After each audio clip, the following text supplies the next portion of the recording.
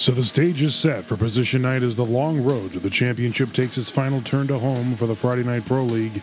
And as always, Alley Chat is here to provide you exclusive coverage. While the regular season championship will be decided this Friday, the playoffs will crown its own king Sunday, May 22nd at Lucky Strike Lanes in Lynn. First round action commences at 10 a.m. with the finals being broadcast by Alley Chat later that afternoon. Academy 3 has been in command of the top spot for most of this year, and last Friday they took it back from Lucky Strike with a sweep over Cape Ann at Academy Lanes. Dr. Emmett Brown is back in the form of Mark Gregory, who threw another 400, this time a 421, his fourth 400 in the last 10 weeks. Joe Smith narrowly missed his fifth 400 with a 396 for Academy 3. Matt Lawless was the high man for Cape Ann, who will end their season by hosting Woburn 1. Academy 3 has Lucky Strike in their crosshairs to decide this year's champion. Only 1 point separates these two teams. It should be a great match to watch at Academy Lanes this Friday. Lucky Strike has to go on the road to retain their title because they needed to take 8 off Malden 2, but it was the award-winning Dennis Nuzzo and his 161 second string that helped his team take the middle game by 3 pins and bump the defending champions down to second place. Nuzzo's 393 led his Malden 2 team, who will be at Ryan's Family Amusement, to wage war on roommate Malden 1 this Friday. Jeff Surratt had a 395 to lead everyone, while Jonathan Boudreau added 394. Boudreau is now number 2 in average, while Surratt is 4 pins above him in the top spot. Win or lose on position night, your number 3 seed in the playoffs will be Union Street, and Week 32 saw them in a hotly contested dogfight in their former stomping grounds at 20th Century as the Roadies held off Ron's Ice Cream's furious comeback and took 6 in a 24-pin match. Bob Whitcomb recorded 400 number 5 of the season with a 411, and he got off on the right foot with a 151 opener. Dr. D. Dan Schultz led Ron's with a 389, while Mike Riegel added 384.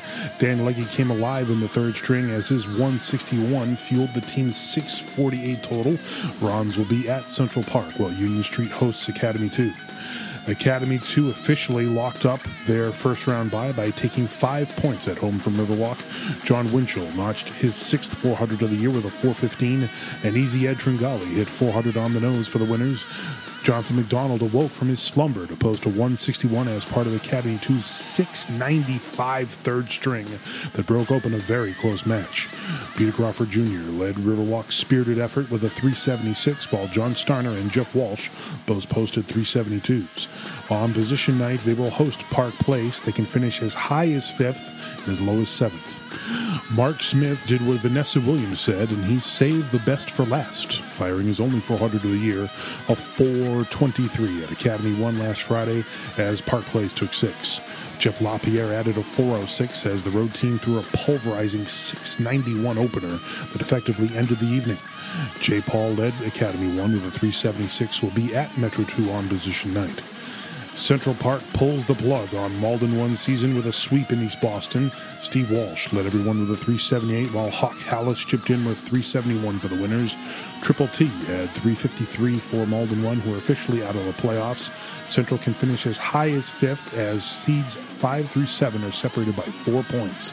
Steve Spingola threw a 165 middle string as part of Metro 1's 668, and that was the difference in taking 6 from Woburn 2 at Metro Bowl. Spingola finished a pin shy of 400, while Steve Latch added 382 for Metro 1. Sal Cognatus 358 was the high score for Woburn 2. This Friday, you'll see the exact same match take place at the exact same location, and this time Woburn 2 hopes for a different result. And finally, Mike King threw a 159 in the second stanza, and Metro 2 needed every bit of it to earn a split with Woburn 1 at Metro Bowl. In a match decided by 24 pins, Metro 2 took the middle string and total, with TJ DePietro throwing a 374 for the home team. Metro 2 is right in the middle of a 4-team scrum in the standings that is separated by 4 points. Mike Machichi led Woburn 1 with a 370. That was Week 32 of the Friday Night Pro League. For Alley Chat, I'm Kyle Booz.